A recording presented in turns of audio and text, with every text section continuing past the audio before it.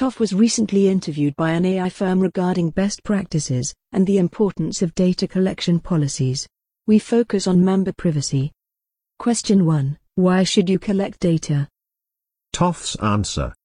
To enable a specific, requested function. This is the rationale behind KYC and AML legislation. Personal data, in this respect, is implemented to ensure that a specific service is performed with, or by, an authorized individual.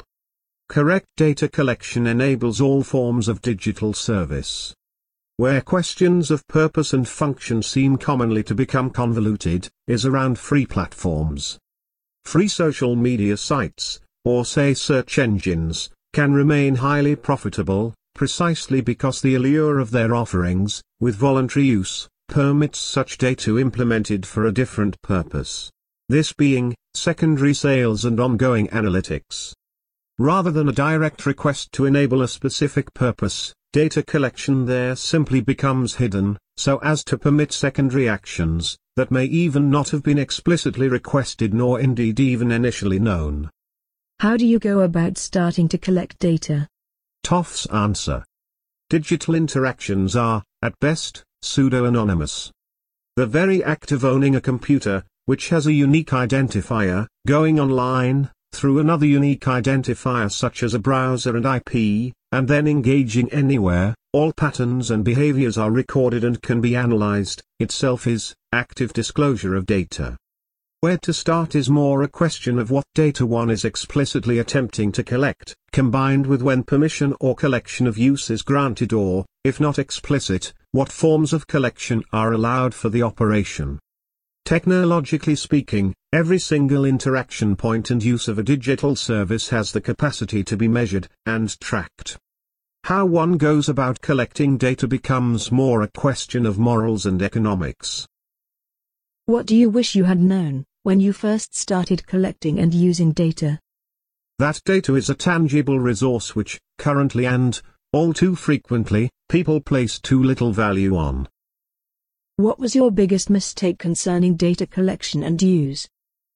Offering something of genuine benefit may only be possible after understanding the right kinds of data.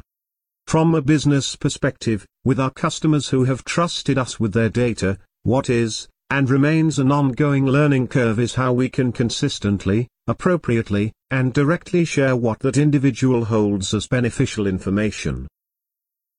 What are some of the creative approaches to data use you have seen? Honestly, the most creative approaches are ones that are most widely practiced yet, seemingly least discussed. These include, say, feed algorithms on Facebook, which show highly targeted posts or calls to action, based on a user's previous interactions and historical tracking of attention, combined with automated deducement of personal preferences. Or content analysis, fueled by artificial intelligence, on say Google, where even private email content can lead to AdWords tracking. More blatantly, reverse influence pushes are also notable.